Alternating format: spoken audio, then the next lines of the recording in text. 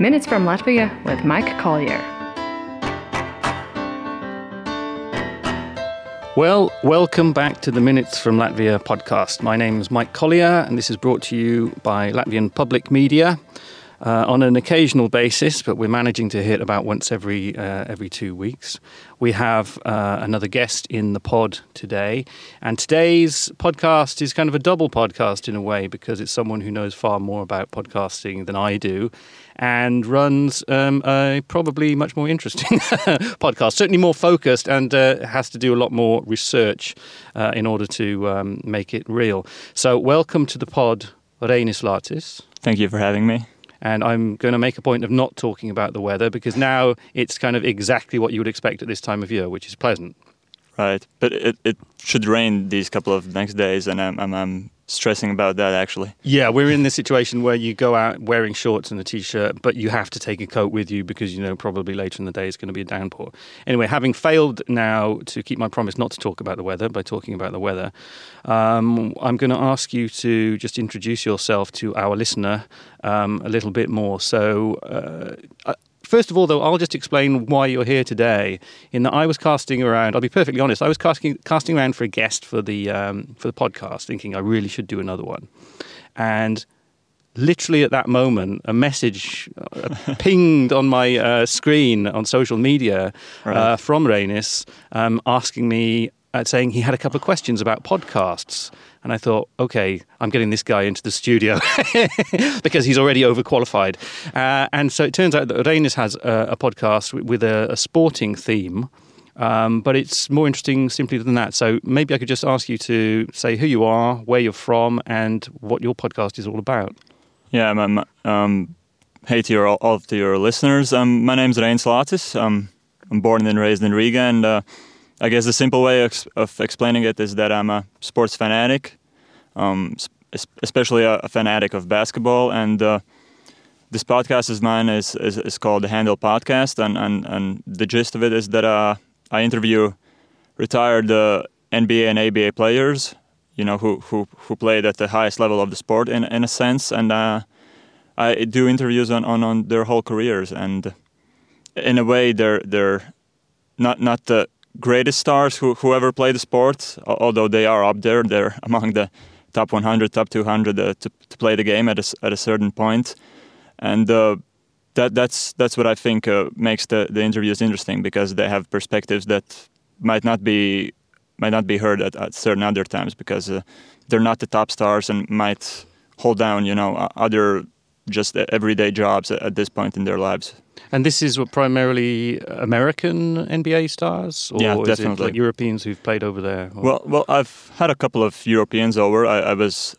If I may say so, I really loved an episode I did with the first Icelandic player to ever play in the NBA, and in a way, I would call him the first European, though it's a bit messy because there were people during the Second World War who were kind of European yet brought up in America, and there have been a couple of Europeans over there, and those episodes are always have a bit of an extra layer to them. And these are carried out over the phone or Skype or over Skype. It's actually not that expensive to call up, USA cell phones or wireless phones, and it's a pretty I don't know. Easy thing to do in when you get started. But I mean, actually organising it, I imagine they may be a bit not suspicious, but a bit surprised if they suddenly get contacted by someone saying, "Look, I'm a guy in Riga, Latvia, right, and I'd like to do a podcast about you." I mean, what sort of reaction do you get initially? Cold calling when I just get a number is definitely. I mean, how do you get the number to begin with? I mean, it must be quite difficult. Well, yeah, and in certain cases, yes. Now that I've had 20, 30 guests on, you can sort of use your sources and meet more people at least over the internet. But in certain cases, I get to use the capitalism of USA, where everybody uses their name. Everybody is the former basketball player who's now in insurance or somewhere, or no, maybe some of them don't exactly use their fame, but it's easy just to Google someone's name and find them on LinkedIn. So yeah, sometimes that first phone call when I just get through someone's secretary and he picks it up, it is a bit of a surprise. But I tend to believe that, people actually like talking about themselves, especially if it's been a while. So I bring up some certain, highlights of their career or show my knowledge, and they usually, it might take time, but they usually grow accustomed to the process. And 20, some take longer, some take less time, but 10, 20 minutes in, they realize, man, this is fun, going over their past career. I guess in a way, sort of sports stars are a little bit unusual in that they have this period where they're very much in the public eye. They kind of have the adulation, the adrenaline. They have a very sort of a clear role in life, as it were. If you're a sports player, you play this sport and you're supposed to try and be as good as you can be. It's very interesting that you're choosing to speak not with current sports players, but people who've kind of had a career and are now doing something else. I mean, I'm sure that it varies a great deal, but are people more comfortable talking about what they're doing now, or do they kind of like to talk about what happened before? Or, I mean, I guess it varies, but you must get really sort of diverging stories from people. Yeah, sure. I do believe that the trip down memory lane is the one that, in a way, gives the most satisfaction to them. Obviously, I do ask them what they're up to now. Sometimes it's out of sheer politeness. It would be rude of me to talk about basketball and not take life itself in account. But it really varies. But usually they're comfortable with telling what their next career has been in a way, and some tell more, some tell less. But there's also a reason why I'm able to find them, and that generally is the fact that they're actually up to something in life now. Unfortunately, I do suppose that there are players who have had their trials and tribulations after basketball, where they haven't been able to find a career, or they're just doing poor financially. But in the meantime, those are the guys I can't find by email or by phone. So in a way, I guess I do get to talk only to the positive cases. And so who was the first person you contacted? I mean, was it a case that you had someone very clearly in mind that you wanted to go for first, or were you kind of, shotgun style, firing a few off and seeing where you could get a hit? Yeah, it was basically like that. The first times were, it's all due respect to, that's the wrong phrase. I'm very thankful to Tracy Murray and Jim McElwain, who were the first two that I got on the show, and it was just asking them on Twitter, and it was as simple as that. And the thing that played a factor there was that I've run a YouTube channel for ages now, which also is based on basketball history, and where I sort of cut up and highlights on these past players, also not only the superstars, but the regular ones, in a way, if I could call them that. And it sort of served as a segue that I had something which they could take a look at, a YouTube video where they performed awesomely. And I guess it added a bit of credibility to my name, that I can have this, which I present to them, and they might feel like, hey, I might owe this guy, perhaps, if that's the only video of me online, or perhaps that this guy really knows what he's doing. So, but yeah, in a way, well, I guess it also immediately identifies you as someone who's interested in kind of the history of the game, and not just what's being presented to you now. That you're kind of putting some context to basketball itself, and you acknowledging that there's a history there. Yeah, definitely, and that's something I try to do to set myself apart, because obviously no one's tuning in to listen to me ramble about basketball, so I turn all the attention to the guest. I go in detail. I do tons of research, and that's what I try to do to make them feel like the conversation matters. I'm not trying to ask them about mainstream topics, or what was it like to play against Michael Jordan, the questions that you certainly get in mass media, but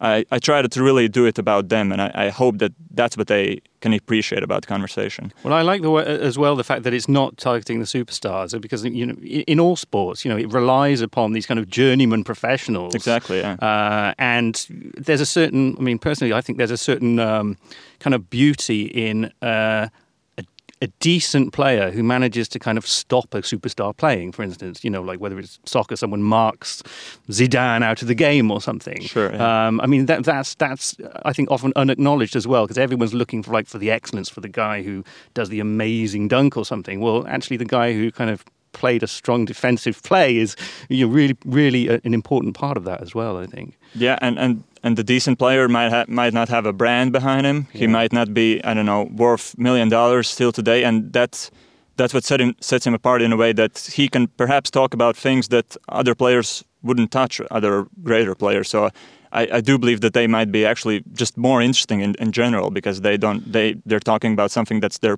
past life, basically. I think also, I mean, in a way, what you're setting up is a sort of alternative. In the US, they have these halls of fame for everything, don't they? And it's like the big deal is you're elected to the Hall of Fame, and now you're officially, a Hall of Famer. Yeah. But what you're doing is kind of more of a sort of realistic Hall of Famer.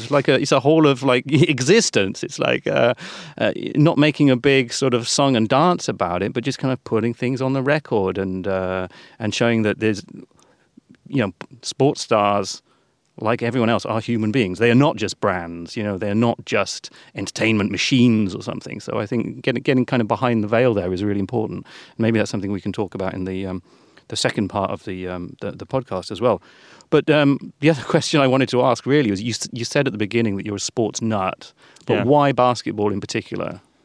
I guess there isn't just a good explanation for it. It's just the fact that I took up basketball when I was 6-7 years old, and that's a sport I randomly chose, or more so, my family had a couple of basketball players and cousins and my aunt, and that was the sport I was sent off to practice, and I just took it up as my favorite one. I do suppose that if it would have been, soccer or anything else, that I would have been a soccer nut at this point. And right now, I would characterize myself as someone who, likes ice hockey and soccer, but basketball is just a whole different animal in regards to myself. And, the podcast as well, I mean, maybe someone out there...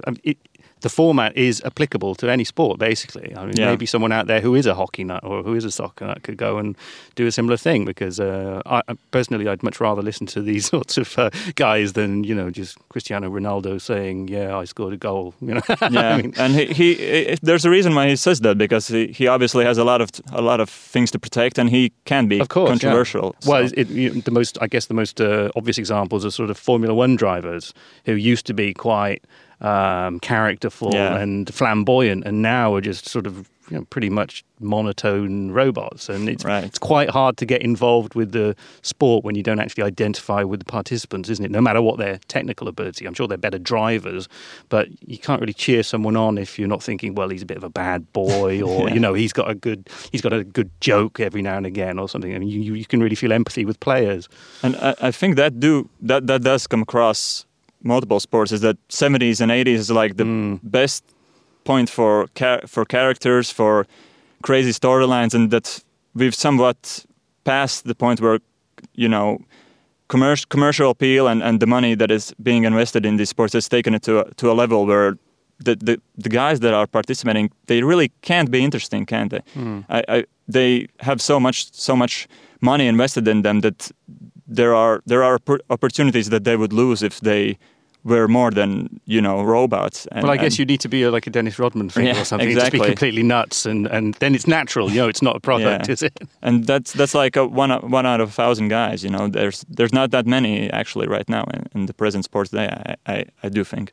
Great. Okay. Well, before we take a little break, if you could just remind us again of the name of the podcast and where we can get hold of it. Yeah, it's called The Handle Podcast. You can find it on iTunes, all the regular applications, and there's also a blog of mine where you can find notes for each episode. That's lamarmatic.com. But I guess you sort of first find the audio episodes themselves, and then you see whether you need additional information. Great, and we'll put a link at the on the podcast page on the LSM's homepage as well.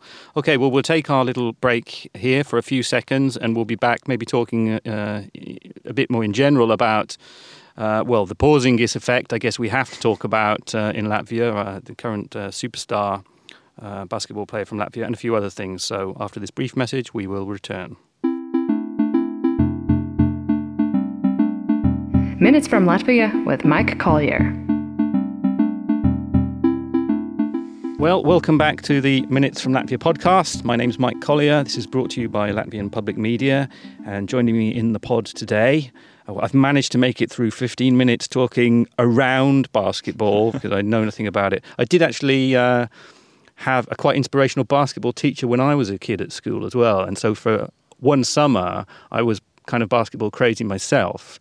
And then I realized I wasn't going to grow anymore. So, I do occasionally throw a ball around, but I am absolutely rubbish. And I have none of the physical attributes necessary, which a lot of Latvians do have. One Latvian who definitely has the physical attributes, although interestingly, few people doubted him a couple of seasons ago, is Kristaps Porzingis, who's, well, I suppose technically he's still playing with the New York Knicks, is he? Well, yeah, it's the off season, but yeah, he's certainly with the Knicks, yeah. And, he's big in Latvia, but in a way he's kind of bigger in the States, it seems. I mean, it's quite difficult to judge from Latvia what a big deal Porzingis is in the US. I mean, you might have a better idea of that.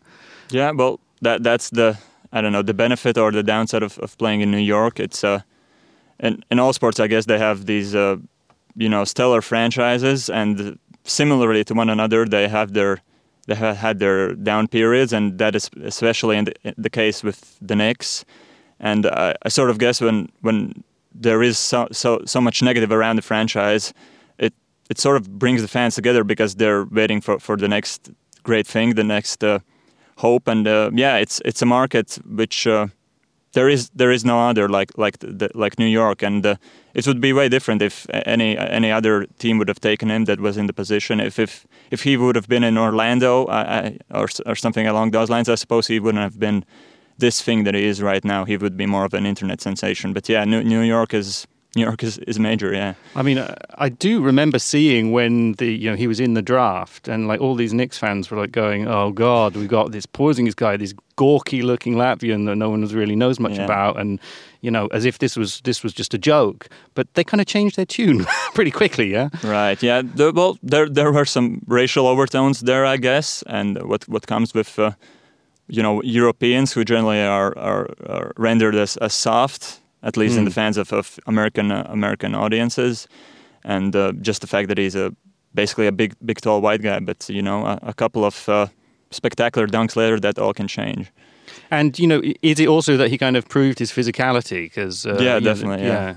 Because there's nothing much more powerful in basketball than a 7-footer slamming it down over another human being and leaving him restless on the floor. So yeah, I think those highlight plays have a lot to do with it. Maybe not the play on the floor, which is great as well. I think that might have not have done as much as the fact that he's a highlight machine at times. Well, I guess as well, he's probably going to take that to the next level. Whoever he's playing for next season, when in terms of physicality, he's staying with the Knicks. He's staying with the Knicks. Well, yeah, it's the way the rules are made up. He basically has to force his way out of there. So is it all kind of just like contract negotiation kind of stuff? Yeah, in a way, it's from what I can tell, and certain members of media in the USA, it's really about just showing the franchise that at times they are pathetic, and they have made correct even with Porzingis on the team, they have made a couple of questionable decisions, and it's commendable in a way because he's the next star player for them, and he needs to show his disapproval if they're not going in the right direction. But it would be a tough break for him to be one of those young players who sort of tries to force his way out of a team, and it wouldn't be a good look, so I doubt that he would take it farther. Well, and also, I mean, he is training with world cruiserweight boxing champion Mairis Briedis at the moment, so probably not a good idea to, mess with him. Yeah, mess with him too much in the future. So I think they should give him a nice fat contract and let him carry on playing. Yeah. Speaking of Mairis as well, I mean, we seem to be having a bit of a golden summer as far as Latvian sports is concerned at the moment. Tomorrow we have Jelena Ostapenko playing in the semi-finals of the French Open tennis tournament. So is there something happening in Latvian sport, or is this just a coincidence? I mean, it seems that people have got a bit more confidence somehow. Yeah, it's really a phenomenon because you hear so much about certain federations that aren't up to par in regards to their, professionalism, the way they treat these athletes. But we do get these, brilliant people who take it so far in the sports world, and at times it does seem to me that it's just a case of something being in the Latvian genes, because whether it's in skeleton with the way the Dukers family operates, or in tennis, I do believe that these people have, in a way, done it all by themselves. Yeah, I think that's part of the appeal. I mean, it kind of ties in with what we were talking about, this sort of idea of characters that you can cheer on. I mean, Martins Dukurs in particular obviously is like the best in the world, dominant, no doubt. But I remember hearing lots of really positive comment when Denis Rastorguyev's won, I think it was a bronze medal in the and this, I think, was largely because people were aware that this guy had to sort out his own training. You know, he wasn't on some elite program like some of the others, and you know, he had struggles to find finance. He had to do it for years and years and years, and eventually, you know, when the opportunity came, he took it, and he won a medal, and definitely deserved one. So I think that it is that kind of cheering for the underdog a little bit as far as Latvian athletes are concerned. I guess they don't have, you know, there's not a huge university center of excellence for sports or something. That's you know. And meanwhile, you hear that someone like the Germans, whether it's bobsleigh and skeleton, they have these, you know, $1 million worth of projects where they have, I don't know, aerodynamic tunnels where they're testing all of their equipment. And in Latvia, it's either Sanders Prūss or Dukers just doing it in his own garage. So it's like the old Rocky thing of, like, you know, while Ivan Drago is being analysed, Rocky's lifting logs and chopping them up. You know? Exactly, yeah. One thing I wanted to talk a little bit more in general about sort of coverage of sports in Latvia, because you need a lot of money basically to get the rights to broadcast sports, in particular world level tournaments and things. I mean, the national broadcaster, which we're part of here, they do their best, but you know, you can't show everything, and a lot of things are on satellite. Does this sort of slightly fracture the awareness within society sometimes? I mean, we have people that maybe not everyone can see them performing. Yeah, I guess in a way.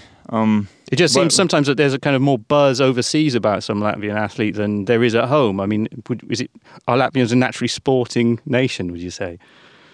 Well, it's sort of odd how Latvian audiences just work in general, because there isn't anything really besides probably the ice hockey team that has had this prolonged run of good attendance and you know, nationwide coverage. There are things that sort of come and go. I mean, that also applies to the ice hockey team in Riga, Dinamo. Their attendance has been poor over the last couple of years. So I do sort of wonder what are the things that take a Latvian audience to follow something for more than just a few years when it isn't the new hot trend anymore. So I do wonder how much does that take into play, because, you know, there are certain moments where you sort of have to question whether Latvians are really that into sports, whether it's that deep of a part of our culture, because something like soccer just can't hang on, and there have been more than a few reasons why people just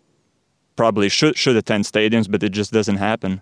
Yeah, the soccer in particular is in a pretty sorry state at the moment, and I guess it's, you know, been trying to live on that great result in the European Championships kind of, I guess, 15, 16 years ago, whatever it was, and kind of that generation is all gone now, and it hasn't really been the thing coming through. It does seem like it did more harm than good.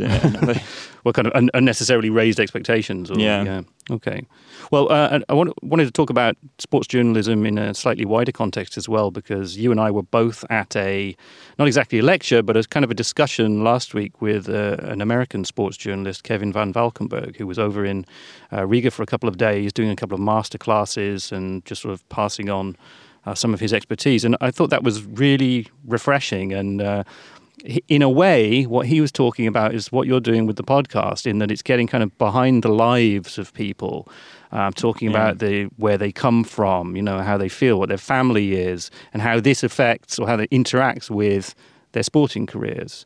I just wondered if you had some thoughts on what Kevin was saying. It was really inspiring in the sense that, you know, good stories are always out there, and there are opportunities for people to get behind them and be the ones that tell them. And it also goes back to, in a way, it goes back to the state of Latvian media, where, just like I don't want to praise myself, but it really wasn't all that hard to start up the podcast, and there's always possibilities and opportunities for one to figure out something, find himself a niche, and basically just try your best at it, because I don't believe that I possess any particular skills besides, I don't know, basketball knowledge. Yet it really, all I needed to do was to summon up the courage and to decide that I might give this shot. And in a way, I do believe that I have a certain amateur status, and that basketball history is the only thing that's allowed me to do this. And that I believe that's something you could take out of the lecture, that there are stories to be told, and the youth, the ones that are currently graduating or are only figuring to enter journalism, there's a real possibility to do something like that, and you could produce some very, very fine material. I think also it was a very timely reminder that sports is about more than encouraging someone to anticipate a result. It seems that a lot of the sports coverage in Latvia is a matter of, we're going to be playing, watch our heroes, they're probably going to win.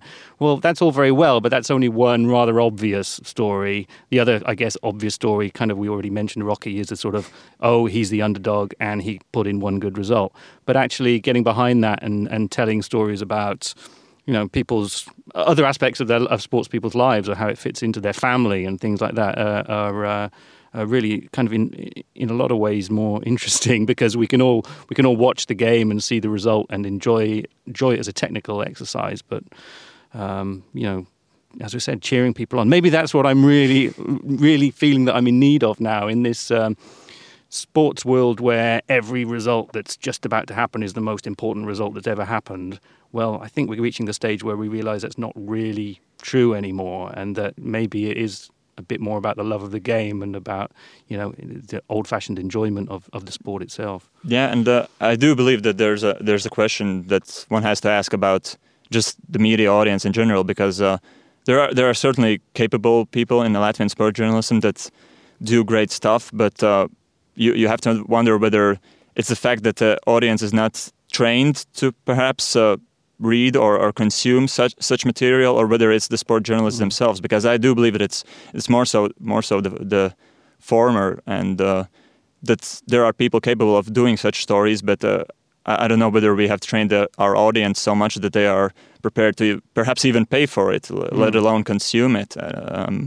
I mean, are there any other sports writers or broadcasters that you particularly admire?